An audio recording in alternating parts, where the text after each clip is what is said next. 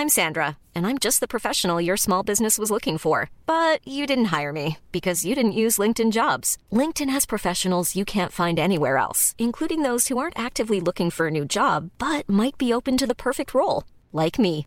In a given month, over 70% of LinkedIn users don't visit other leading job sites. So if you're not looking on LinkedIn, you'll miss out on great candidates like Sandra. Start hiring professionals like a professional. Post your free job on linkedin.com/people today.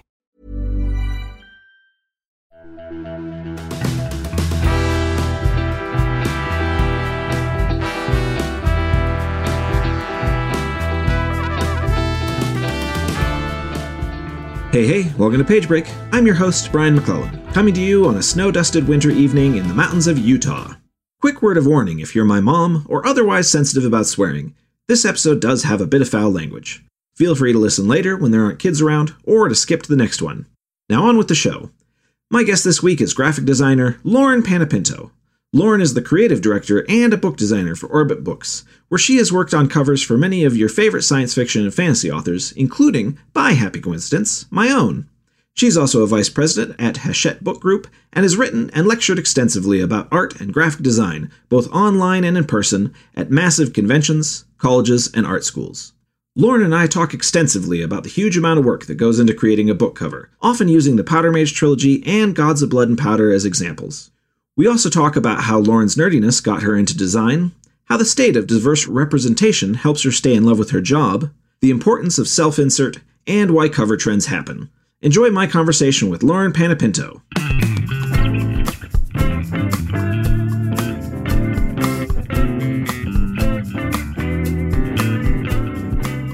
It's nice to have kind of like a vocabulary or a vocabulary you don't use in public, you know, things like that. Yeah, or even just that like running like 3-second delay. I used to work at MTV and I worked in live. So we were doing, this is going to date me, but we were working on Total Request Live. So you'd be doing graphics as stuff was happening live, but the feed was like 3 to 5 seconds behind. So you had that like tiny space that you could like censor something or change something or whatever. And it's good to like have that 3-second delay in your head. Oh, that's actually, or like on Twitter. Right. That's like super fascinating, actually. Like, so it's really hard. I would imagine like that's not much time to like, were you doing like the bleeping or were you just doing like graphics and things like that? No, we weren't doing the censoring. We were doing the graphics. So usually, you know, in advance, kind of roughly what you're going to put on the screen. But a show like TRL was so weird shit was happening live. You know, I remember one time we had like Green Day on and they like disappeared in the middle and like we're trying to do graphics to like cover and then they like ran across the street in Times Square to like McDonald's and then ran back and we're like, ooh. Right. Like, what do we do with this?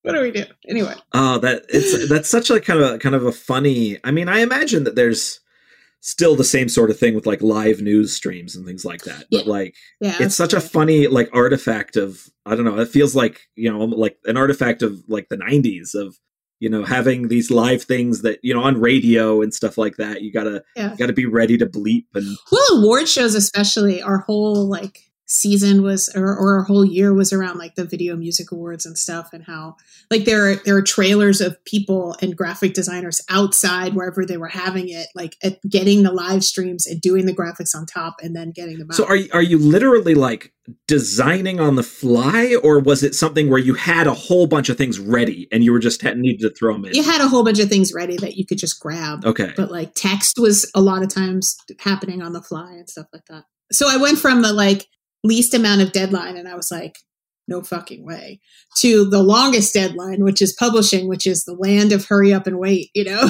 Right. I work on things sometimes 2 to 3 years before they come out. Man, you know, I've my career has been around 10 years now, and that still stresses me out. That long lead up time, because I feel like by the time a book comes out, I've already forgotten what's in it. Totally. I know. I think a lot of the funny bits of at least book Twitter, book Instagram, book talk, I don't know. Yeah. But seeing behind the curtain a little bit more with social media, it's so funny because I feel like the fans must just all be so disappointed.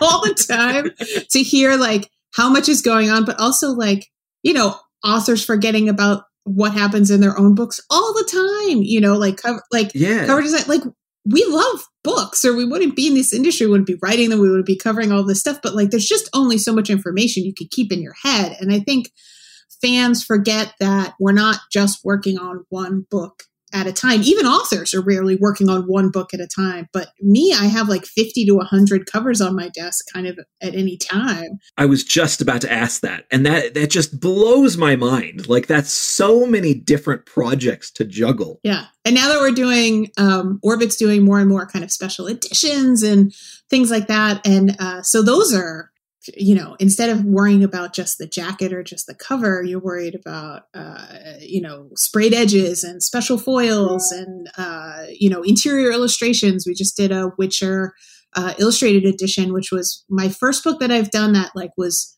fully illustrated by multiple people. We did an illustrated edition of Solus, Gail Carriger's first book. That was fun, but that was with one artist. So it was kind of more of like, like a calm peaceful journey. Right. Not as much as a management thing, because you're just dealing with the one person. Yeah. Witcher was happening and there were 9 artists working on it simultaneously. And we were all like trying to get it out the door at the same time. It's like, Right. So like in the middle of COVID, no big deal. Oh, geez. Like, so when you were younger and you were dreaming about going into art of some kind, graphic design and art and things like that, was project management ever on the list of things in your head that you knew you'd have to do? I mean, I don't know if it ever, if I ever thought of it like that, but my journey into art was a weird one because I kept thinking that I wasn't going to be an artist because I was too much of a project manager, because I didn't have anyone around me. One of my grandfathers was an amateur painter and one of my other grandfather was a photographer, and he was a photographer in World War II and the NYPD. He was a homicide photographer. So I had those ideas in my head of, okay, well, you could be a painter, you can be a photographer, or like something about advertising. Like in my head, I was like, oh, there's some people that do advertising stuff. I don't know. Yeah. And to me, those were the like fine art or advertising were the only thing, or photography were the jobs you could have in art. And then as I got a little bit older, I was very into comic books. My high school is down the street from a comic book shop, so I always hung out in there. And then I ended up working for people that know New York. It was Jim Hanley's Universe, and I just hung out there so much that Jim Hanley himself started asking if I would work there. Because I mean, back in the early 90s, a girl who knew that much about comic books was like a rare commodity, or not a rare commodity, but like hanging out in your comic book store, it was probably a less welcoming environment. And he just kept asking, and my mom didn't want me to work when I was in high school. Understandably, she wanted me to focus on grades and extracurriculars and stuff. So he asked my freshman year, and then he asked my sophomore year. And finally by junior year, my mom was like, he called her and he was like, look, she's hanging out here all the time anyway. We might as well pay her. So by that point, I knew that comic books, existed as a person, a job you could have in art. You could draw comic books. But I wasn't great, or it wasn't skill necessarily at that age, but it just like I would copy those sets of X-Men cards that would come out. Like Jim Lee would do like a whole set of Masterworks, or like Boris and Julie would do a whole set of like Marvel cards, and I would copy them all and draw them and everything. But drawing was never my thing. Meanwhile, I was doing, all my friends were in bands. I was doing their t-shirts. I was doing their posters. I was doing zines. I had a ska punk zine, very embarrassingly. And I had no idea that was a job. I was literally doing graphic design. I was coming up with logos for bands, and I had no idea that was a job that people could do. And no one in my life that's kind of saw this was like, oh, graphic design, So I got all the way to college, and I really liked science, and I really liked art. So I thought I would go for pre-med. And then I would either be a reconstructive surgeon, which seemed arty to me, or, it's a surgeon, but you're kind of artistic. Or my fallback was medical illustrator, because I figured, you got to do all that. And then, I still really liked science, but I got to Boston University, and I was, looking at all the classes you could take for an art minor, and simultaneously hanging out with a lot of kids in the punk rock scene in Boston who all went to Berklee School of Music or Mass Art. And one of my friends happened to be a couple years older than me, but he was in the graphic design, major at Mass Art. And I was doing logos for his band. And he was like, why are you not in graphic design? And I was like, I don't know what that is. And he's like, go back to BU. Meanwhile, I'm studying for like organic chemistry. And he's like, go back to BU and see if your art minor has any classes in graphic design. So they did. They had 2 classes in the entire art school for graphic design, but it was only for art majors. And then I had to like go to the teacher, like con my way into the class. But I came in and I brought like literally my like scalpel seats. So embarrassing. But zines and posters and logos and stuff. And the teacher was like, oh yeah, this is graphic design. Sure, you could be in the class. And I took those 2 classes that BU offered. And then I was like, oh no, this is it. I'm screwed. So I left Boston University. I'm from New York originally, so it wasn't far. But I came home after sophomore year of BU knowing that I wasn't going back, but I didn't know if I put in for transfers and stuff to art schools in New York, but I didn't know if I was going to get into any of them. But I ended up getting accepted into School of Visual Arts, which I later found out was only because my grades were high and like the novelty of like a pre-med person coming to art school, tickled my dean. So he was like, sure, let her in, whatever. She'll either sink or swim. I don't know. He didn't admit that until I was graduating. So that was nice. But then, moved home, commuted from home, went to School of Visual Arts. And then School of Visual Arts is really good in the fact that even today, all of the teachers in graphic design have to be working professionals. So my teachers just hired me because especially coming out of pre-med, like you have a work ethic that maybe not every art school kid has. So I was like, this is great. I don't have to do organic chemistry all night. I'll stay up all night and work on a project. That's great. So I got hired by one teacher to work at Perry Ellis. I was her assistant at Perry Ellis Fashion. And then another teacher hired me to work at MTV. And like, you just kind of bounce around. And eventually I got a job through a teacher at school, St. Martin's Press, which was on 23rd Street, like literally 3 blocks away from School of Visual Arts. And I didn't even finish. I got hired before I graduated. But, SVA is very practical. And they're like, just go to work. Finish your portfolio, but like, don't go to class. Just like finish work. Right. That's what I did. And I worked at St. Martin's Press for a year or 2. And then I transferred to Random House Doubleday and worked there for a little bit. And then kind of around that like bleak publishing year of like 2008, they call it like Black Friday, like a quarter of publishing got laid off. I got laid off, but from Random House because Doubleday sold their paperback division and I was the art director in charge of paperbacks. So oh man, my creative director was very nice. He's like, I don't want to let you go, but they're literally getting rid of your job. And simultaneously, Orbit had been at Hachette UK for a long time. And Tim Holman, the publisher, had just come over to the US and he was working with Hachette to set up Orbit US. And Little Brown is part of Hachette. So Little Brown's art department had been doing Orbit's covers for a couple months. And a friend of mine that went to SVA, Keith Hayes, who's a fantastic book cover designer, had been helping Orbit do their first couple of covers. And Tim spoke to Keith and asked him if he would be interested in the job of just doing Orbit or if he knew anyone. And he was like, oh, well, I have this friend, she'd be perfect. She's a book cover art director, but she also has Elvish tattooed on her arm. So like, this is your person, but I don't, she's at Doubleday right now. Let me talk to her. And that was the week that I got laid off. Oh, dang. That is good timing. It was just the perfect timing. So Keith emailed me. The book design community is very small in New York. So, everybody knows what's going on. So people knew I had gotten laid off. And Keith sent me an email like, I have a job for you. Call this man in the morning. And I didn't really know what I was getting into. I actually thought Keith was referring to a freelance job. Like, I didn't have work coming in anymore. So I would, help him with some covers or something. Yeah. Because he was at Little Brown. And I ended up calling Tim Holman, my now publisher.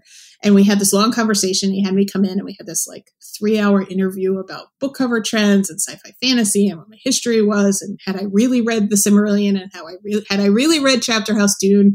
Because like nobody gets that far, I had to like prove my geek cred and my art cred. It was the most intense interview of my life. And then here I am. I've been creative director ever since. Yeah. Wow. That's crazy. It's funny because I think that especially with like art and I assume similarly with graphic design, although I'm sure that both have lots of both have plenty of opportunities for kind of day jobs, but I imagine that both of those things depend heavily on kind of work for hire and contract work, that kind of stuff. Going in, did you kind of understand that and realize that you may bounce around a lot and you may be just kind of filling in little gigs whenever you need to just to make some money? Yeah, there's two tracks of art. There's art, the types of art that in-house jobs exist, and there's the type of art that you're always going to be freelance. Like illustrators in today's day and age are very rarely in-house jobs. Sometimes in film, you're on a film for 6 months or a year or something like that. Or in video game studios, they tend to be more in-house. But in books, the designers tend to be in-house and illustrators tend to be freelance. But designers themselves, you kind of like start as a junior designer and get your feet wet. And the higher ups kind of do the front cover, and your entry level job, which is how I learned, was you take that front cover and you make the flaps and the back and the back cover and the rest of we call it the mechanical. So that's kind of how you learn. You literally learn by taking apart other people's files and seeing how they did things and expanding it around the rest of the jacket. And you kind of move up in-house. But at some point you get to kind of this point, and sometimes it's senior designer, sometimes it's, associate art director, that level of where you're not just designing great covers, you also have to start managing other people. Yeah. And some people love it and stay. And I do, because I really thrive on collaboration and, like you said, project management.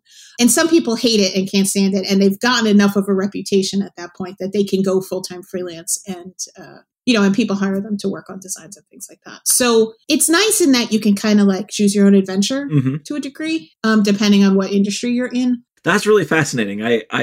It's such a funny thing, because the kind of the art industry is so close to kind of publishing in terms of the way I view it, right?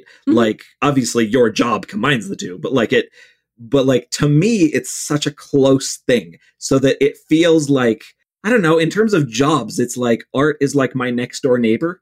It's such a funny thing, but I know more than a layman about it, but I don't know much. I'm not anywhere close to professional level. And I find it really fascinating kind of how the mechanism works in terms of, I was very confused when I first got taken on by Orbit for Powder Mage, and then they came back with my cover and they said, the designer is Lauren, and then I just blanked on who the photographer was. Yeah, Michael Frost and Greg Malika. Yes, and I was like, wait, multiple people work on it? Right. Yeah, Gene. Yeah.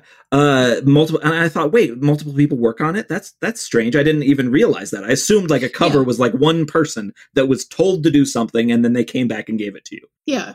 Well, what's funny is a lot of people think that, including my parents, and not anymore, but kind of at the beginning of my career, but if you're thinking about it, you're especially for your Powder Mage covers, they were photographs. So, I do some amateur photography, but I'm not so good that I could do a whole model shoot and light it properly and then do the post-production and kind of the Photoshop creation and then do design on top of it. So, it's a team sport for sure. But and I don't think that most people realize that it's several different skill sets. Yeah, it is for sure. I think it's confusing because a lot of designs can happen through stock art. So either stock art or found art, and every designer kind of has a subspecialty. So I do, I tend to be a little bit more of a pure design designer, in which I use a lot of typography and graphics and layout and things. So that's my specialty. But a lot of designers are also kind of illustrators, or they do this beautiful hand-drawn type, or they're really, really good at photography and they bring that in. So you're always kind of bringing in your interests too. So a lot of times there are these big stock art sites, and a lot that specialize just in book cover art, sites like Trevillian or Archangel or even Shutterstock. We use places like Shutterstock for little stuff. I need an apple. Yeah. You go get an apple. It's not a big, beautiful piece that you would use, but some of the other stock art sites like Archangel or Trevillian specialize. Their group, they usually started by groups of photographers banding together and starting a website that just puts all their images on one site and says, these are great for for book covers. Go scroll through them. And a lot of covers will start there, or it'll be like, very rarely is it one image, especially in sci-fi. Very rarely is it sci-fi fantasy. Is it one image that you just pull off the web and just put type on and you're like, done. But there might be 4 or 5 images put together, bits and pieces kind of composited together. And that happens like one designer does that. But we're standing on the shoulders of the photographers that uploaded those pictures in the first place, usually. So it's always a team sport, even if it's not us necessarily hiring a freelancer to do the pieces. Right. It's fascinating how much is going into that I think most people, and especially I didn't early in my career, had any idea. I didn't know how minimalistic the photos were for the Powder Mage covers until someone at some point, it might have been Davey, it might have been you, sent me kind of like a bunch of the photographs just for fun. Oh yeah, the raw photos? Yeah, the raw photos. And I think we were discussing what to do for books 2 and 3. And we said, we've got this massive selection of photos that we all did on one day. Yeah. Let's just use those and build on that. Yeah, it was just the guy in the costume. Right. And I had no idea that was all that was photographed. I had kind of had this impression of, they probably did, backdrops and stuff. And, and for anybody that's listening, if you go look at Promise of Blood, the cover, the throne was not in the shots. He was sitting on just like an office chair. I don't know. Yeah. The curtains were not in the shot. The like fancy lighting and the steps and everything. It was just the hot dude sitting in a chair. Right. That's it. Yeah. And it's so funny to realize that. And, I kind of have enough experience from the time of doing this and looking at these things to kind of be able to look back at that cover and say, okay, I now could pick out what is inserted afterwards. Mm-hmm. But at the time, just had no idea whatsoever. And it was so funny to realize that. Yeah. And you've had, even through your Orbit series, you've had kind of the photographer experience, but you've also had the illustrator experience because Tom Tenery, who's a really well-known concept artist for film, did Sins of Empire and the rest of that series. So that kind of almost, to me, that feels more magical because, I look at an artist and as an art director, I think we can go through that because that was actually a question on Twitter. You had solicited questions like, what do the different roles do? But once you pick an artist, that piece of art doesn't exist. You just give them a whole bunch of details of the book and kind of like, pick out a couple of inspiration images, either in their portfolio and other things. And you say like this, but a little bit of this. And then they just magic it together. Like, that's amazing, So you've had multiple different experiences of, and Tom is such a professional that like he goes from thumbnail to final very quickly. And there's not a lot of steps. Some artists, especially artists that are working in actual physical paint, I have them send more status, like whips, they're called, work in progress shots, to make sure that we're not, especially in oil paint, like you can't erase oil paint. Like that's a pain. So you don't want to go too far and then have somebody say, oh, well, actually his hand should be like this, So you get a lot more works along the way. But a lot of the digital guys, especially the concept artists who are used to working so fast, would rather kind of send something like a rough sketch. And then if you approve that, they just want to go to final. And they're happy to revise whatever you want because it's so easy to paint over and erase and, work with layers and stuff. So, Tom's images kind of came in. I think I'm looking at the Sins of Empire over her shoulder, but I think it came in and like, we were like, make it more sunsetty. And then it was done. And we're like, okay, great. Thanks. I'll put some time over that. And that's so funny because I imagine that there are times that I imagine that there's a whole gambit of that. And there's got to be times when you get something and you go, oh man, that's totally way off. And and maybe it's even exactly what you asked for. And then you see it and realize, oh, that's not working at all. Well, that is a difficulty. And I don't want to throw anybody under the bus, but there are people who have. Oh, obviously not. The hardest thing about my job is that you're standing between people who speak visual and people who speak word. So you're hiring, most of the time you're hiring artists, or even if you're working with artists in-house designers, like they speak visual. Yeah. And the editors and the publishers have gotten where they are because they speak in words. They're verbal. So I have to translate back and forth and kind of like try to manage expectations and translate back and forth either way. I'm just kind of like the UN, between like two really pissed off countries sometimes. Right. But the hardest stage, and this happens very frequently with an illustrator, is an illustrator will send in a thumbnail or a sketch, and I know what their portfolio looks like. They know what their work looks like. We all can look at that sketch and kind of extrapolate exactly what it's going to be like in final. Roughly, you're surprised sometimes, but like a little more accurately than necessarily editors or authors or publishers can. So depending on how big the jump is sometimes between thumbnail and final, there can be a lot of static when the final comes in sometimes, and editors and the word people are surprised. And they're like, oh, I didn't expect it to look like that. And the artist and I are looking at the thumbnail and their portfolio of other work, and we're like, yeah, that looks exactly like who we expected. And, there could be a little bit of like, oh shit. Yeah. There. It happens a lot with characters' faces, because usually in thumbnails, the face is not final. There's kind of a hint of an emotion or a look or something. And you realize, and this happens with fans a lot too, the more abstract something is, the more you insert your take on it because it's looser. Mm-hmm. And as that gets finaled up, like if you look at a gesture of a emotion in a character that's in a sketch, it could be anxious, it could be excited, it could be heroic, it could be evil, like that. You fill in what you expect it to be, but then when you see it in final, that emotion is there, and there might be some dissonance, there. Yeah. So that's always a bit of a harrowing stage sometimes. Sometimes finals come in, and often a lot of times they're great. They don't need to change. It's just they need to be the editors and publisher and authors like might need to sit with them for a little while, because if they've seen the thumbs, they filled it in their heads, and it's a little more amorphous than necessarily I did or the artist did. So.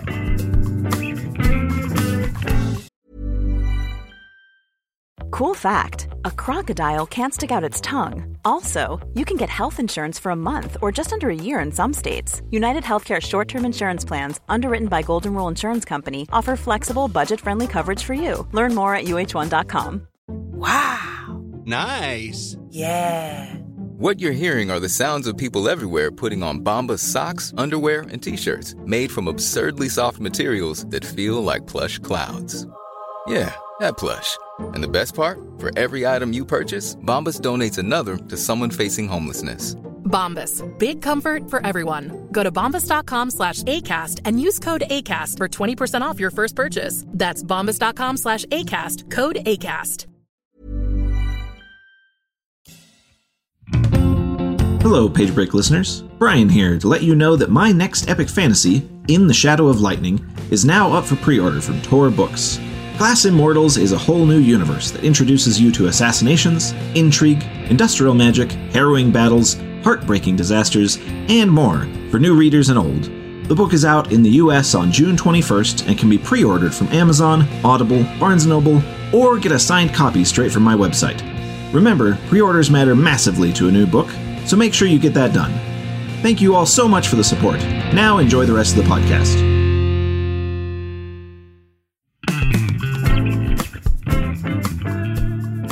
So I was curious because we talked a little bit about my two different Powder Mage series and those covers. I was a little curious, where does the decision come from to go with, all right, let's do something that's photorealistic and kind of graphically designed versus, all right, let's go with an artist and do like a landscape or a big city or even let's just go with something way more abstract that's just like a symbol on a on a clear background. Where does that decision kind of come from? Yeah, it's it's kind of part of the process question. So when we start talking about an individual book, it's part of the creative director's job, art director's job, creative director's job. So to go quick into like book hierarchy, a creative director is kind of like the manager of the art department, and it's their job to it's my job to not only make sure that Orbit book covers are good, but they also look like Orbit book covers. And that might mean something different from a Tor book cover or a Del Rey book cover, when we're talking sci-fi fantasy here. But obviously a Little Brown book cover would be very different.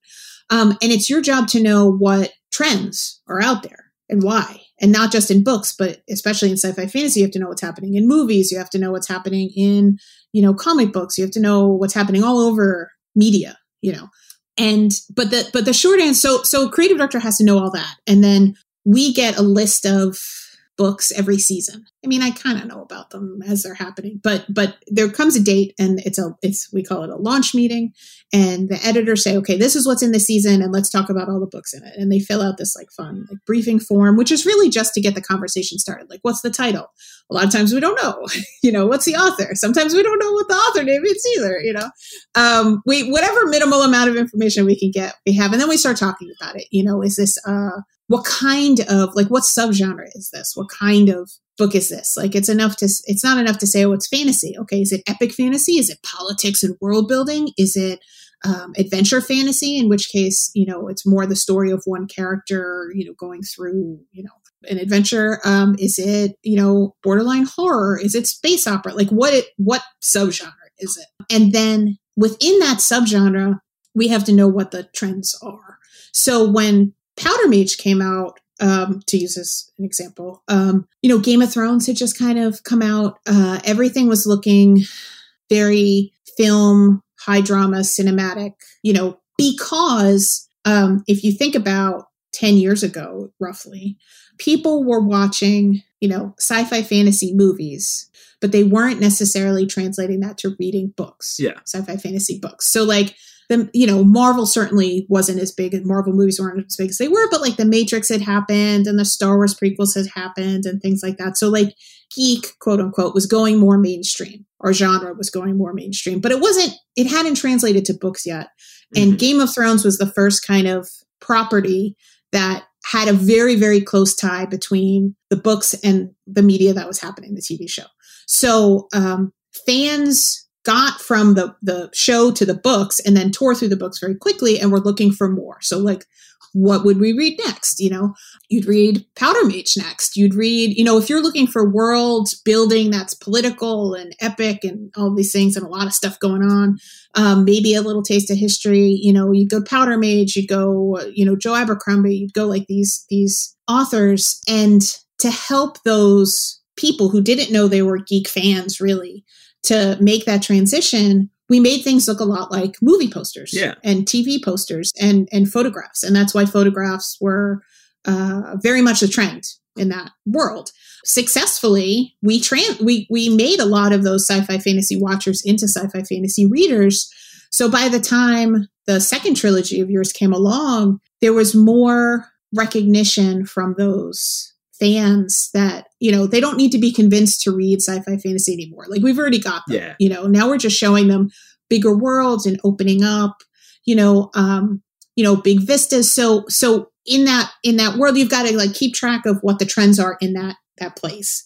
But also what the scope of the story is. So, we tend to go, at least as things are right now, these things are big, continental plates shifting sometimes and causing weird eruptions every once in a while, but they move very slowly and gradually, but things that have big politics and world building and stuff tend to be symbols, a big sword, a big shield, a house flag, something like that, or a big landscape. Especially if it's a book with a journey, you might have small characters in a big landscape, or Sins of Empire, we wanted to really highlight how big this world was that you created. So we wanted to go big landscape, little characters, some drama, lighting, things that are more, one character's story, you kind of show that character. So that's why you go for artists, either the photographic treatment, or you go for artists like Tommy Arnold, who really excel in getting that one character cover across, and getting a lot of, personality across. I think if Promise of Blood had come out right now, I think the conversation would be, are we selling this as a big world political drama book, or are we selling this as the story of that main character who is on the cover of Promise of Blood?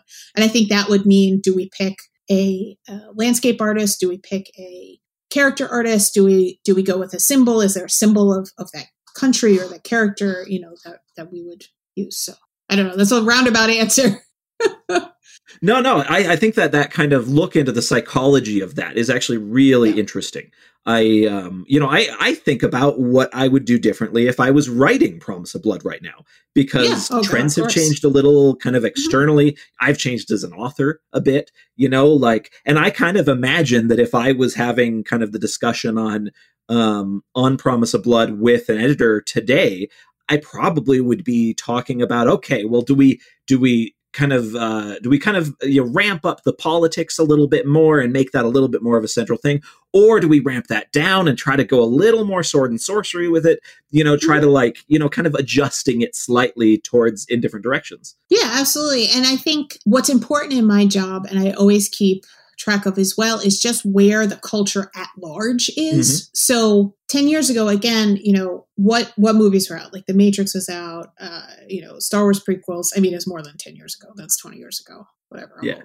I'm old. But the technology of CGI in movies especially was still very new and very exciting. And everything was, think about, how people sold Jurassic Park. It was how real this looks. And the culture at large was very in love with seeing imaginary things look as real as possible. And that's why on sci-fi fantasy book covers, we used a lot of folks that could make fantasy things that didn't really exist look real. Mm-hmm. And that's why the culture was so, it was a slicker kind of polish on things, a slicker, if you look at advertising, if you look at liquor branding, if you look at food, if you look at restaurants. But over those 20 years, look around now, who knows after the pandemic, but pre-pandemic, everything's in shift again. But it's all exposed. If you go to a restaurant, it's exposed brick, Edison bulbs, slow multi-step cocktails, fashion, heritage brands have come back. Everybody wants texture because we got to the pinnacle of slick CGI photorealism. And then we said, okay, we can do that. It looks great. We can't tell the difference, and then think about when Mad Max Fury Road hit. Everybody I heard was like, oh my God, it's so real looking. It's not, they didn't do computer effects at all, which is a lie. If you actually look into Mad Max Fury Road, there's a lot of computer effects. They just brought the texture back. And that's what our culture was. And again, I'm talking very, European, Western world culture centric, because that's where I publish. But we our love affair with making things look hyper real kind of ended, and we just wanted some texture back. Vinyl records came back. So it's important for designers, especially creative director level, to keep an eye on what's happening. So as that happened in the culture, I knew in advance that was going to translate to more illustration in the world. If you look at advertising, there's a lot more illustration out there. There's a lot more movie posters that are illustrated. And I knew that was coming with books. And I had a very definite conversation with Tim, our publisher, saying we need to start hiring more illustrators because this is what people are going to crave, and that's been true. You've got to be ahead of the arc, right? Yeah, absolutely. So I'm always working on books that are at least a year ahead, which means that your trend watching has to be 2 to 3 years ahead. Oh, man. I'm screwed right now because I don't know what we're going to want coming out of the pandemic. All the cards are up in the air. Right. Or when the pandemic's actually going to end, right? Well, yeah. Well, yes. Let's hope so. Let's hope this Omicron wave is the last wave, please. Fingers crossed. I'm so sick of my house. I want to go out again. It's true. I know. Cons, every once in a while, pick up their heads. And I heard World Fantasy this year is in New Orleans, which is one of my favorite cities on earth. And I was like, are we going to have a con? Okay. Right. Right. I got an invitation to France, to a convention in France in May, and my publisher is like, well, why don't we also do a book tour right here? We'll send you around the French countryside for 2 weeks for free. Oh, amazing. And I'm like, I want this so badly, but I also have no idea what the pandemic's going to look like at the time. So that's what I told them. I think at this point, everybody's planning, hopefully, but knowing that you can always fall back to virtual options. I think there's some very good things. Look, I'm not going to say the pandemic was good by any stretch of the imagination, but I think some good things will come out of it, which is, I don't think that there will ever be a world where we ditch virtual events. You can just reach so many more people and things are so much more accessible. Fan bases and things can have so much more interaction with with authors and the process and things like that. I don't think that'll ever go away, but yeah, I just miss seeing people in person. So it'd be so nice.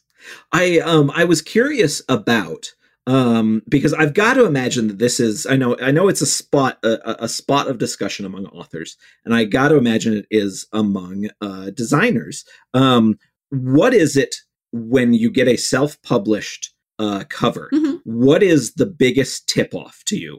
What is a tip off to you for a badly done self-published cover versus a well done self-published cover? Well, this used to be a lot easier than it is now, because I think the sci-fi fantasy self-publishing community has gotten much savvier. Yes. Especially, I do a lot of arts outreach and things in the sci-fi fantasy art community as well. And like, there's been a lot more connecting up. The same artists that work on covers for me, you know, self-published authors can realize that like they can hire those people too, you know, or if they can't hire them, they can hire like some of their mentees or some folks that are in the same line, but kind of a little greener, you know, and a lot of artists, that's part of the, you know, kind of industry ladder that we teach artists, you know, do some book covers for either smaller presses, small published, self-published authors.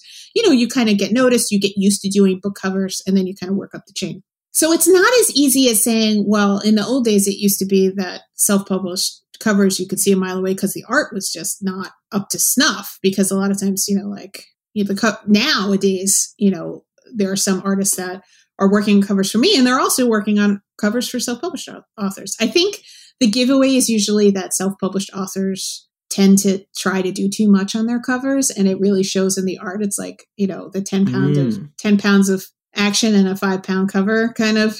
Yeah. That's the nice version. That's the sanitary version of that saying.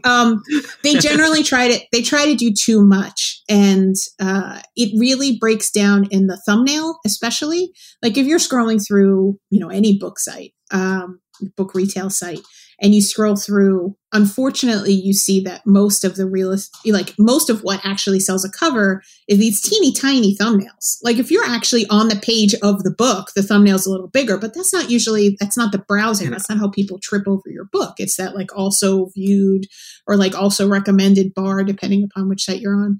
And that's what catches people. And it's a big part of my job to always be looking at these book covers in thumbnail. We always look at covers on screens. We don't print out printouts anymore. We look at covers on screen, especially in remote. Obviously, that's easy, but we were doing that. Orbit was doing that before.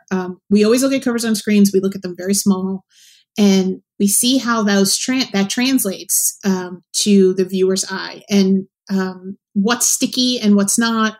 And the more muddy a composition is, the tougher it is to see what's going on, and for your eye to get caught by it. And it's not about legibility. It's not necessarily your eye needs to know exactly what's going on in that image. It's just advertising has done a lot of research, and we piggyback on them a lot because they have all the money. But there's a lot of tried and true things that the human eye catches on. It's contrast. It's strong silhouettes. It's, you know, saturation. So I'm looking at the visual, and we call that visual hierarchy.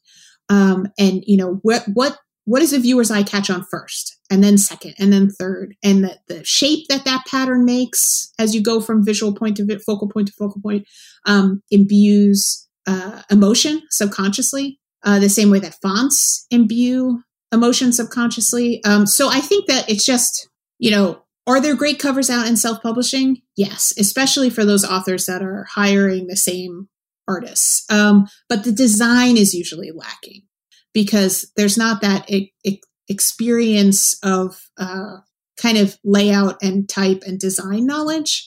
You can hire the illustrator. It's very rare that a self-published artist is going to have the money to hire the professional illustrator and then the professional designer and an art director. You know, some people can and do, but that's a lot of levels of money. Like you said, it takes a team. So it's rare that a self-published author can hire a team. They might hire a great person, but even the artists that I work with, you know, you can hire a Tommy Arnold to do your self-published cover, but Tommy Arnold doesn't know how to do type. He'll put type on it. It'll look pretty good. But he's not looking at the same things that we are because he's a painter and he's focused on that. Now Tommy's going to yell at me because he actually does care about design, but you know what I mean? Right.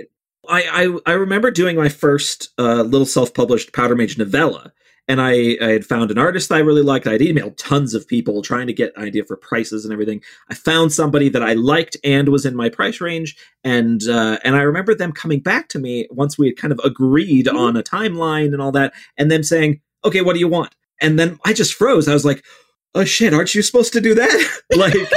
like, oh wait, I have to be an art director now. Oh, this is terrible. I have no skills in this. Right. And then also, like, I think it depends on the artist. And it also, I know a question that came up on Twitter. People were asking, like, how much of the book do you read? You can't really ask an artist to read your whole book and then come up with ideas for the cover and then, do all of that work process, because that's hours and hours and hours of work. Yeah.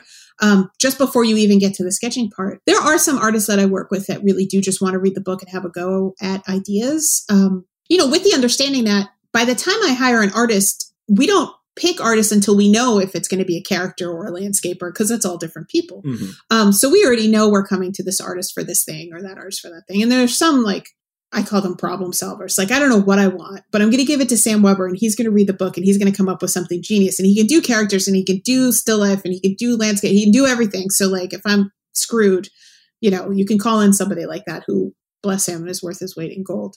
Artists like that, like, self-published authors are never going to be able to touch, because we pay them. They're too well paid. Right. Like, we haven't booked up the second any of that level artist has a opening. So you have to, as a author, that whole conversation we had about whether it should be a landscape or whether it should be, an icon, or whether it should be a character, that's something that I don't necessarily know that a self-published author would know to think about in that way. And not that you can't break that, that pattern, but, fans expect a certain thing from the book that they see the cover for. And you kind of want to generally line up those things properly, or else people are, it's not going to find the audience that is going to be most receptive to the book. So there's always this push-pull between the fan base, especially in any genre publishing, but sci-fi fantasy for sure. There's this push-pull between what the fan base wants and expects and what you want to push ahead. Like Orbit and Tim, the publisher, and I have always been on the same mind of, we want to push the envelope a little bit. We don't want to just do what's safe. We want to kind of break new ground and always kind of be pushing ahead and try to, like, forecast those trends a little bit. And if we fail, we want to fail forward.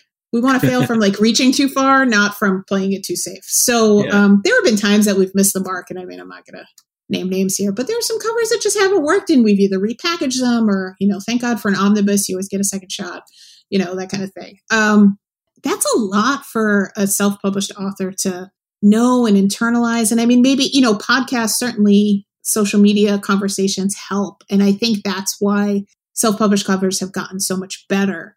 But I think that idea of, like, you really do need a team, to traditional, you're getting a team in traditional publishing. That being said, one of the things I really love about Orbit is, we have so many series that started as self-published series, and, we've kind of, like, the editors have found and been like, this is great. We're going to publish this, and just buy it, republish the first one, and continue the series. I mean, Evan Winter's Rage of Dragons is a great example of that. And Evan Winter had a great self-published cover, really great. I feel bad that I cannot remember the name of the artist that did the original self-published piece, but it was a scene, and it was a dragon, and it was characters in a whole scene. So there were, like, 3 or 4 characters and a dragon and a lot of fire and a type. Yeah. That cover was great for a self-published cover, but we had to have that conversation in-house about, this is a big story. It's epic. We want people who see this book not to just think it's kind of like a little adventure story. We want this to feel like world building and gigantic and just so much politics and so much thought going on. So we really went that, like, more iconic, symbol kind of cover. Yeah. It's a shield, but it was also very important that it was, again, it's fantasy worlds, but it felt African, because that was the inspiration for the world. So, you get into a whole parallel conversation about what artists can do this well. Whether that's a BIPOC artist or not, or things like that, like, who's out there in the pool, who's doing these things well. We ended up working with Carla Ortiz for that cover, who usually specializes in characters. And through the process, we ended up at this, like, kind of mirror, like the melded together. It's a big symbol in front with like weaponry, but then this beautiful carving frieze kind of relief behind. And that's why we went for Carla, because she's really good at that, and, you know, kind of repackaged it. But again, we didn't repackage it because the self-published cover wasn't good art. It was, but we just had other goals, and we kind of felt like it could be bigger. Yeah, you guys are asking different questions and kind of working towards different goals, which I find kind of fascinating. Is you touched upon it a bit, is just that experience to know the right questions to ask and to know the right goals to work towards. And like you said, sometimes you miss. That's any professional creative thing ever sometimes misses, even the best ones. Yeah. And it's just because it's subjective, and it does remain subjective all the way through. And it's kind of I kind of go back to this on the podcast all the time, is this meeting of business and art, and how you have to juggle that to really be a successful artist of any kind in kind of today's world. Yeah, absolutely. And I think it always goes back to the target audience. And I think those are the conversations that we're obsessing about in-house. And I think, you know, the more that it's not just self-published. I think like people always think about like self-published authors versus traditionally published authors. And it's so much more of a spectrum now, because even authors that I work with, like you were saying, like, you know, you were traditionally published, you were also self-publishing things. Even authors that, you know, authors are so much more savvy now. It's great. You know, Tasha Suri, who we've done some series with now, is also hiring artists to do book plates and to have, you know, renditions of her characters that are different. And then sometimes there have been times that an author has found an artist that they really liked to do like book plates or stuff just for them, for like their author marketing. And then we've been like, that's really cool. And then relicensed it to use, you know, so it's this give and take and push and pull. And I love authors. You know, I really like having dialogue back and forth with my authors. You know, when an author sends me a Pinterest page or like artists that they like, all of these things, you know, sometimes we might not use them, but it's always nice to know where their head is and what they're thinking. And, you know, they've spent so much more time in the world of this book than I have. So any information, especially in sci-fi fantasy, it's not like I could go to the encyclopedia and look stuff up. You know, the author is the only reference for what's actually in the world that they created. So I love hearing about that from them. Like, you know, especially folks that get into like dream casting their book and stuff. I'm like, give it to me. Let me know. Like, even if we're not using a character on the cover, I want to see it. Yeah. Yeah. Oh, that's fun. So. I remember my very first conversation with Davy about art was essentially that. She was like, just throw ideas at me. Tell me what you are envisioning. And so I did. I just kind of chucked a bunch of kind of visual inspiration at her. And then she probably took that and she just chucked it right at me. Chucked it right at you, right? I actually, I'm very proud of this, that I pitched almost exactly the cover they ended up using for In the Shadow of Lightning. Oh, nice. For my new Tor book. And I'm really proud of that they thought that the pitch was good enough, just kind of randomly, that they're like, okay, let's do that. And I'm like, holy crap, you actually like that? Well, you've been around the bend a couple times. It's not like you haven't picked up anything along the way. A little bit. just a tiny bit.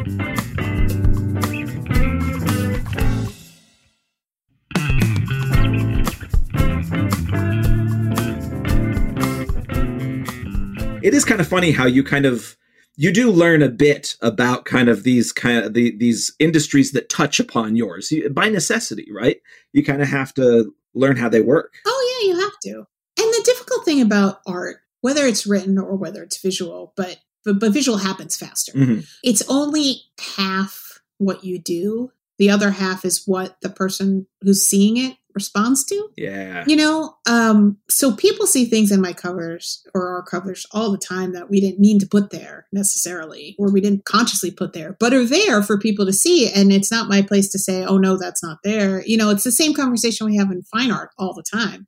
You know, you walk into a gallery, you see this piece, you know, whether it's contemporary art or historical, you know, your response to it as a viewer is as valid as what the artist meant to do. And that happens in publishing also. I mean, how famous was Tolkien for saying that his Lord of the Rings had nothing to do with World War I and II, you know, like, come on.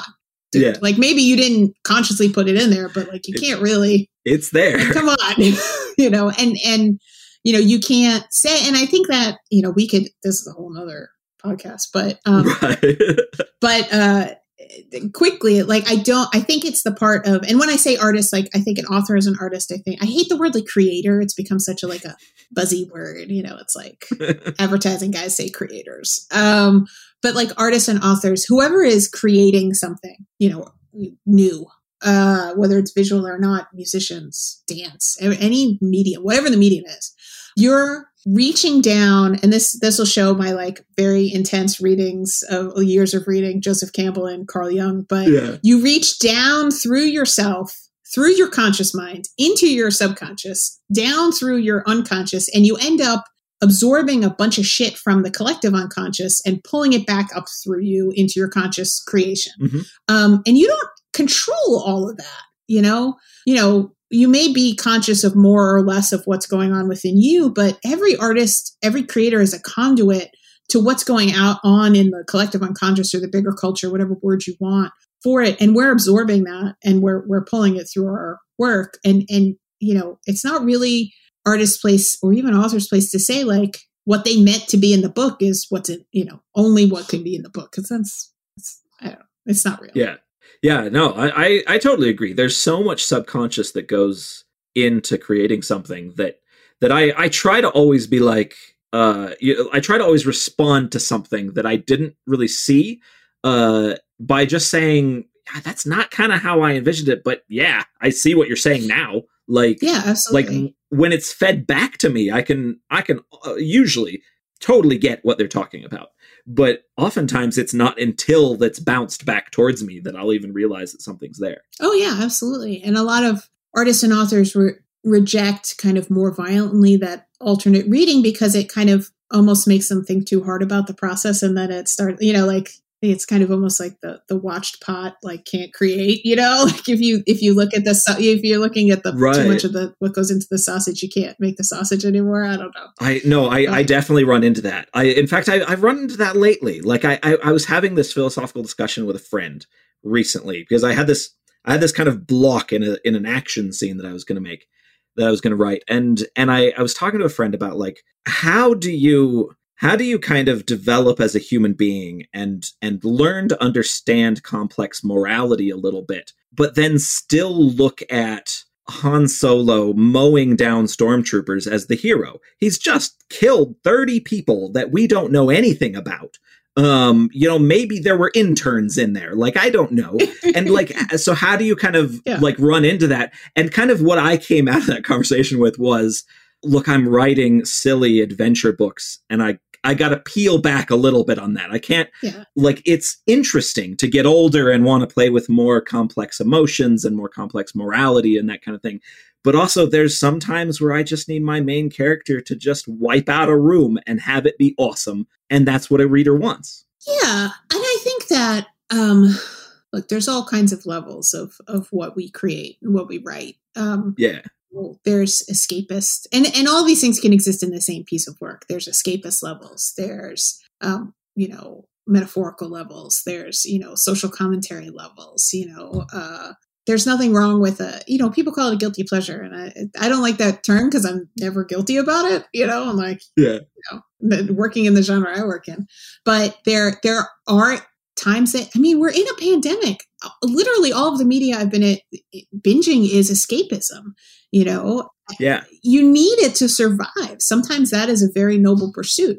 And then sometimes, I mean, one of the things that's kept me, even though I obviously was already a fan of sci-fi fantasy and came to working in sci-fi fantasy as both a fan and a professional, I have stayed this long and I never get sick of it because I really deeply believe that, and this can get, this again, I feel like we could shoot off like 7 podcast episodes of this conversation, but I think that in our society today, and again, centering myself in like Western European kind of culture, mythology is happening in sci-fi fantasy, and morality comes out of mythology. And, you know, religious people, you know, have their sphere and whether you're religious or not, but that's a whole different conversation. But for the culture at large, and the greatest part of culture, all of the mythology is happening in sci-fi fantasy. It's happening in comic books. It's happening in sci-fi fantasy movies. You look at something like, and that's why representation is so important.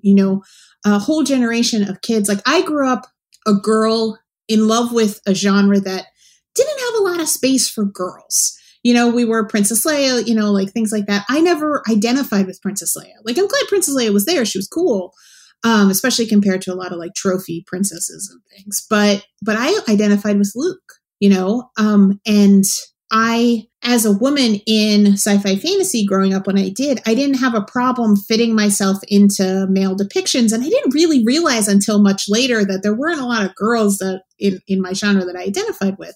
I think that it's been very important to see better depictions of women, in sci-fi fantasy movies, like, the Wonder Woman movie and the Black Widow movie, touched me in a way that just seeing like a girl's point of view, a woman director, a woman superhero, like taking that stage meant more to me than I thought it would, because I thought I was kind of over that. And I know the same thing is happening with a movie like Black Panther. It's happening with all the wonderful representative queer sci-fi fantasy that is happening. Like, I was so tickled pink by the whole sapphic trifecta hashtag. I don't know if you saw that went by with. I didn't. Just by chance, Tasha Suri's Jasmine Throne, C.L. Clarke's The Unforgiven, and She Who Became the Sun. I'm saying the story wrong. Anyway, they're all queer, they're all sapphic, kind of sci-fi fantasy stories with, they're not romance books. They're sci-fi fantasy, but they have some, sapphic romantic plots in them. And they all ended up having like the same kind of color tone of the cover. So they're saffron kind of color. So it's like the sapphic saffron, like trifecta. That's like very funny. So like, I love it when those moments happen. And I love that we're in a place in sci-fi fantasy where the representation just keeps getting wider and wider. Maybe it doesn't happen as quickly as we all want it to change or not, but and that's what I love about Orbit Books too. Like, I've been able to stay there because for so long and not get bored, because we're always kind of trying to push new grounds in covers and visuals, but we're also trying to push new ground in, the kinds of books that the authors buy. Like, I love that about Orbit. And that's why, people are like, wow, you've been there 13 years. Are you not sick of big swords on a cover yet? I'm like, not yet. Well, and it's funny because, like, as a white dude, it's hard to kind of get that. And then, but the moment that I understood it was when somebody said to me, or maybe I was just reading an article or something, but it was something that said kids want to be able to see themselves on a cover or as the hero or doing this. And that just made so much sense to me because, as a little kid, epic fantasy, the young white farm boy, right? Yeah. That was my whole growing up. And I could understand that that was very formative to me. It was easy to self-insert. Like, I was able to love it really easily and understand it really easily. And then I was kind of able to get that. And it was interesting because I had a great conversation on this podcast with Joe Abercrombie about kind of both of us kind of leading into our careers with very, I think he put it, blokey sort of books. And yeah, I can see him saying that. Yeah. And it was that kind of, you kind of lead into that because that's what you get, as the place we both kind of came from. But then we talked a bit about this kind of trying to learn as an author and realize, okay, my personal experience, that's a great place to start your career, but it's good. You want to spread out from there. You want things to be more inclusive and more interesting and more, I don't know. I roll my eyes at people who roll their eyes at inclusivity just because inclusivity is interesting. Mm-hmm. More variety is interesting. That's just life. And I don't know. It's kind of I realize that it is not a conversation that has as much depth for me as it does for a lot of other people. But I try to find some depth in that and try to see try to look past that kind of, because you get kind of this, I don't know, there's almost this sort of this gut instinct when you're kind of in the position I am, where you kind of want to scoff at it. Mm-hmm. And it's a horrible gut instinct, but it's very real. And getting past that and saying, no, this is all very important, and it makes everything I do better and more interesting. I think that's very important. Yeah, I think it's tough. This definitely affects covers, and I'll bring that up in a second. Yeah. But I see it in fandom a lot. I see it in some authors, but again, a lot of authors, like white guy authors, do want to kind of widen their inclusivity and voice. And again, not for PC reasons or, because the PC police are watching, but because, it really does make their work better. And also they have maybe started their career writing blokey books, as Joe would say. And you want to keep growing as an artist. And trying on different points of view and different experiences and things. And I think that's really admirable. And I think these are controversial topics. Yes. And I think I want to be really careful to not leave anybody out of the conversation or, say anything that can be misinterpreted, which is impossible. Right. It's the world. Everything will be misinterpreted at some point. Yeah. It's the world. I think it's very important that own voices exist. I think that's really, really important. And I think people really do. We need to hear trans stories from trans people. We need to hear BIPOC stories from BIPOC people. We need to hear sapphic stories from sapphic people, and so on and so on and so forth. But it has to be, you can't just say that you can only write your own experience. That's not what art is. That's not what creation is. And I think that all kinds of people should feel empowered to write with the right respect and research, because that's really the most important thing. Should be able to write characters of all kinds of background and history and things like that. And I think that people are understandably, especially the way kind of social media has been, are a little scared to do that.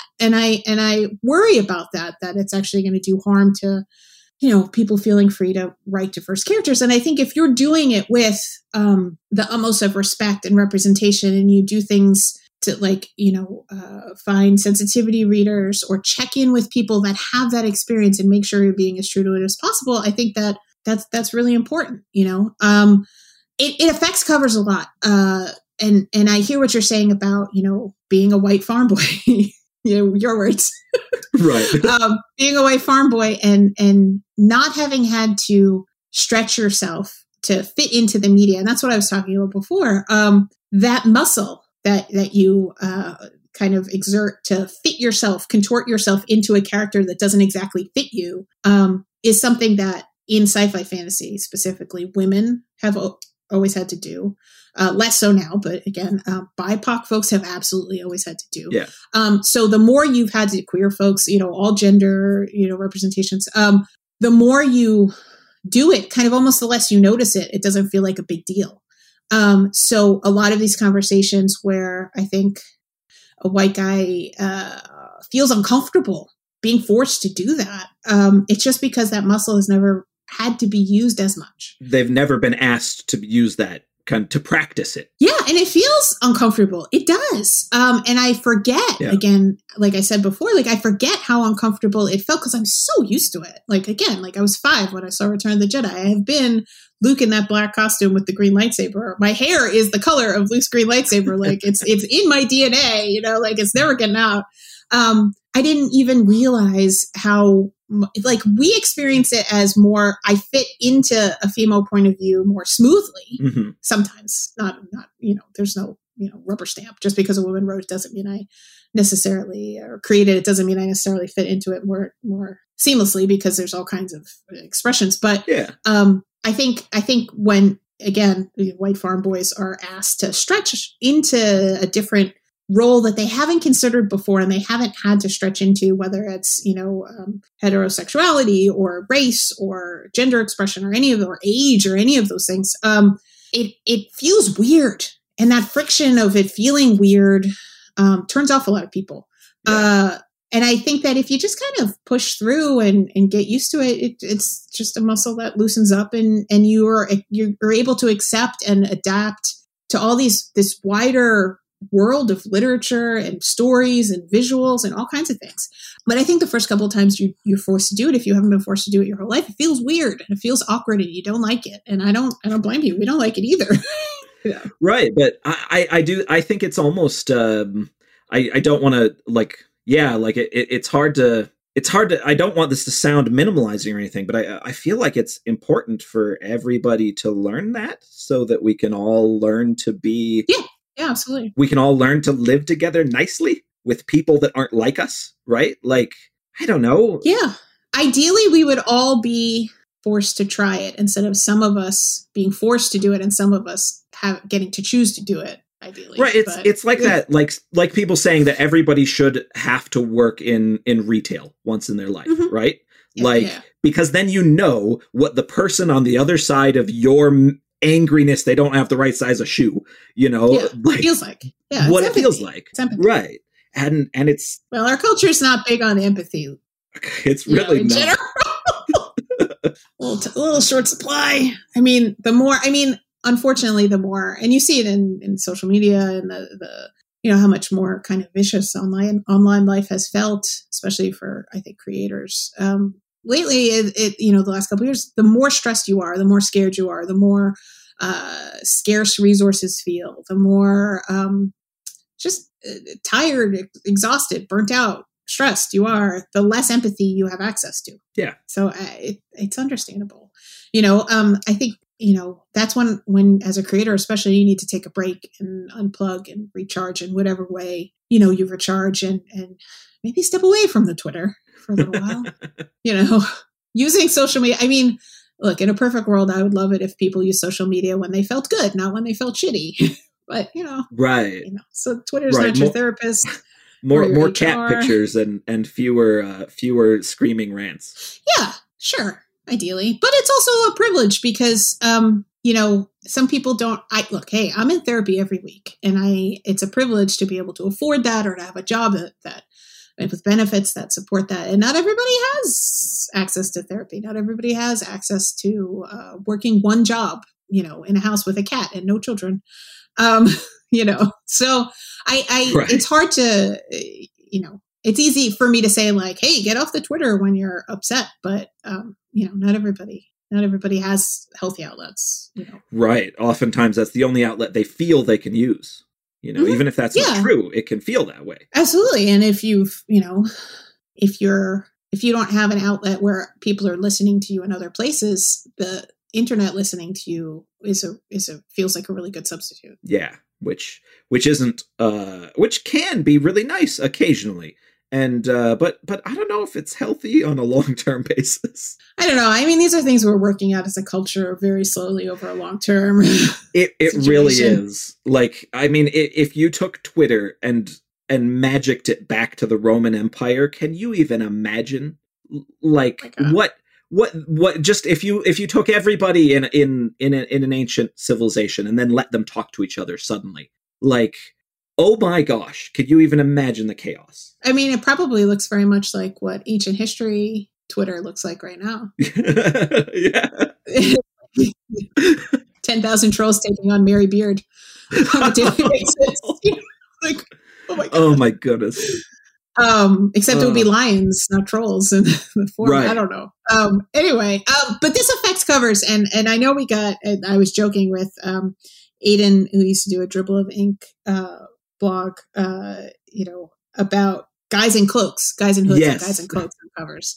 And I didn't want to sidestep this conversation, but it's very much related to this, in that the reason that dudes in cloaks with hoods are still popular every time you put them on a cover, and there's a reason. It's not a guy in a cloak. It's a person whose identity is obscured. And the more that you obscure someone's identity, the easier it is for someone to insert themselves into that character. That makes total sense. So, we've done things like characters from the back, and, because I got sick of guys in hoods, pretty quickly. Yeah. So you're saying like, okay, why is this popular? And why is it specifically popular in adult sci-fi fantasy and not as big a deal in YA fantasy or, other subgenres?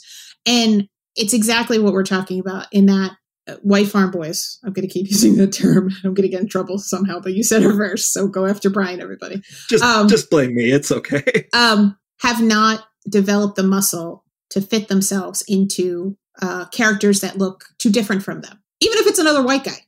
So the more you can obscure the identity of that character, the easier it is for someone to identify with that character. Yeah, the broader audience that can imprint upon it, right? Yeah, exactly. So it is completely understandable why that is more important in adult, traditional, big book, epic fantasy, sci-fi fantasy than it is in necessarily YA, which is overwhelmingly female readers. If you look at the actual data, it's usually, not YA age female readers, but that's you can pour over the data forever. As opposed to, and there are many, many, many, and the numbers go back and forth depending on who's doing the study, female audience in adult sci-fi fantasy. Huge. There's not a good word for quote unquote everybody but cisgender white dudes. Yeah. But everybody but that. In traditional sci-fi fantasy, but we're so used to inserting ourselves into other characters that, it doesn't matter if it's many times it doesn't matter if it's a guy on the cover, a girl on the cover, whatever, like we're into it. You put anyone on the cover again, the people who are least used to flexing their identity to fit into a character have the hardest time with it visually. So, yeah. So that's why that continues to be very popular. It's just a very easy thing to swallow in covers. I'm glad that we've kind of moved on to some other things with characters. But if you look at character covers, it's tough because you really have to look at the target audience, and you don't want to alienate anyone. Yeah. So you end up catering to the audience that is the least flexible. Yeah. I don't want to beat up on white guy readers, but I absolutely understand what you're talking about, though. It does make sense. It's a funny little kind of psychological game that anybody that is producing for a broad audience has to play with themselves and with the art that they're working on. It's the same thing that Hollywood deals with like big action movie stars. The Tom Hardys, the Keanu Reeves, blanking on other dudes right now. Right. The Matt Damons, the folks that are in those big tentpole action sci-fi movies tend to be the person that the widest audience can easily insert themselves into hero-wise. And I had this conversation with my boyfriend when we were watching Black Widow, which he liked, he enjoyed. And my boyfriend currently is a white cis dude. He was like, I didn't like it that way. It was fine. And I loved it. Like, I loved the banter. I loved a lot of it. And I'm not saying it's a perfect movie, but I really enjoyed it. And he was like, this didn't ring true for me. I'm like, yeah, it rang really true for me as being like, there were 3 women around that dinner table talking to each other. And like, I got all, and he was like, it just wasn't well done. And I'm like, no, it's not that it wasn't well done. It wasn't made for you. Yeah. It wasn't catered to your specific experience. So it feels wrong. And, we had a very interesting, he's obviously an open-minded guy. We had a very interesting conversation, but even a guy who, identifies as a feminist and is clearly not small-minded. And, I'm not going to go into the issue of my boyfriend's background, but even then it was uncomfortable for him to realize that something wasn't made for him. Mm-hmm. And I think we run up on that a lot in sci-fi fantasy. Yeah. Yeah. That makes sense. It was funny because I watched that film and I actually, interestingly, I took away from it that like the character of Red Guardian made so much sense to me because I am experienced with that type of person, very much so. Kind of an older, past their prime, totally having a mental breakdown but doesn't know it, sort of an older white dude. Like, I know people like that. Like, it made absolute sense. And, kind of lovable, but also a total asshole, I don't know. It fit perfectly to me. I got it like immediately. Yeah, no, absolutely. Yeah, no. I think being forced out of the easy automatic, alignments is good for people. I think it's also really, really important that we continue to push the representation folder forward because, look, on the business level, it is very commercially viable. Thank God we finally put that, baby to bed, about, for so long I was hearing like, we can't have a superhero fronted, woman fronted superhero movie because of Catwoman. No, Catwoman was a terrible movie. Like nothing to do with being a woman. Anyway. But like, representation sells because there's such a wider audience out there that's been begging for these characters, but also just on the ground, it's just going to make the genre better. Like you said, whether it's visuals or it's writing, like the more varied point of views and experiences, it just opens up the palette, for creation, like the sandbox that you get to play in. Again, as long as you're being, we have to be careful in covers a lot, especially in sci-fi fantasy, that we're not being, culturally appropriative. Yeah. Because so many fantasy worlds are built heavily influenced by real world cultures. And you have to be careful there that if you are referencing a certain culture, you're doing it consciously, respectfully, you're not just grabbing stuff kind of willy-nilly. And you're sure as hell. I mean, as a white lady, like there's been a lot of covers that I've absolutely 100% checked in with experts in certain cultures and been like, are we good here? What can we do better?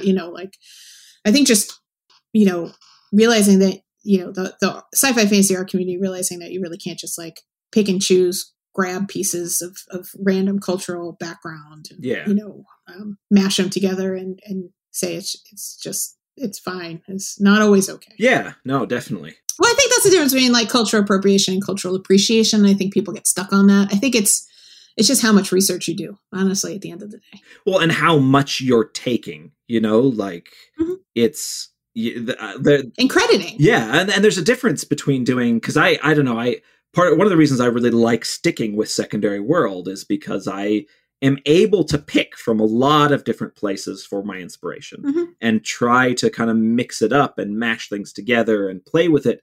But also I try to be conscious of like not just plopping an entire historical civilization into my world and then calling it a different name. Yeah. Like, because then that's where you run into the problems is like, oh, this is very obviously X. And you've done it all very poorly. Yeah. When it's fun to do research. I'm a research nerd. And most world building fantasy authors and artists I know are research nerds. So it's just an excuse to do deeper, better research. Well, I will put a plug in if you are, I know some artists ask questions. If you are an artist and you're looking for answers to, questions about fantasy art and things like that, follow the Muddy Colors blog, which is a great blog that I write for, but a lot of sci-fi fantasy artists write for, and a lot of sci-fi fantasy artists and authors write for, and, follow and things. So that is a fantastic resource. So I like to finish up these podcasts with a very simple question. Okay. That totally goes down left field, which is, what's the last food you ate that blew your mind? Oh, this used to be so much easier when I was leaving the house. Yeah, when you went to restaurants. Oh, the last thing that blew my mind. This is sad. What's the last thing that you're still thinking about? You maybe you'll get it next week. Maybe it's just in the back of the mind somewhere. Yeah. Well, I'm very spoiled living in Brooklyn. There is the last meal. I snuck out of pandemic in like April 2020 to go to one restaurant. My friends friends of mine have restored a 1880s restaurant in Brooklyn whose landmark interior is still intact, called Gage and Tollner. And they went super history nerd with it, and they went back to the original tin ceilings and the lighting and everything. And it was a old school, like kind of Civil War era, afterwards era, like chop house. So like oysters and steaks and all those things. And they've done such a beautiful job bringing back both the menu and modernizing it, and then bringing back the interior. And it's such a great team. And it was supposed to open. I had reservations for March 13th, 2020. Oh no. Which got canceled. The pandemic coming down was their opening weekend. So they survived a whole year to reopen. And that's what I went. And it was like the best steak. You just can't cook a steakhouse steak at home. Yeah. Like your oven doesn't get hot enough. So that, sorry, vegetarians, that's what I'm still thinking about. And the second that it's safe to get out, that's where I'm going. Oh, that sounds awesome. See, I love that. I love that. I feel like I haven't really done enough of that restaurant as both food and experience. Mhm. It's just not the way I was raised, you know. It just, but I do love it. It's very fun. Well, next time you come to New York, you have to go to Gage and Tollner because it's I would definitely do that. incredible. Fantastic.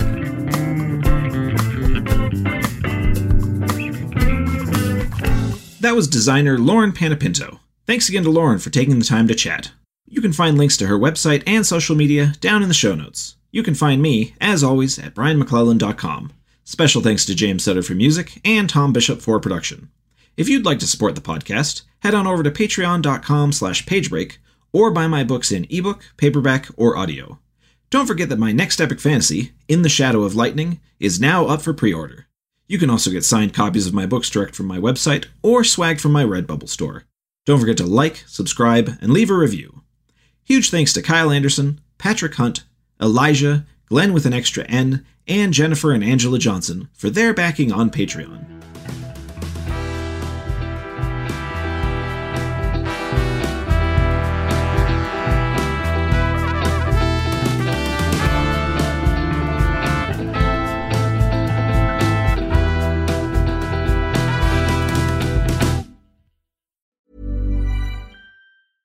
Even when we're on a budget, we still deserve nice things.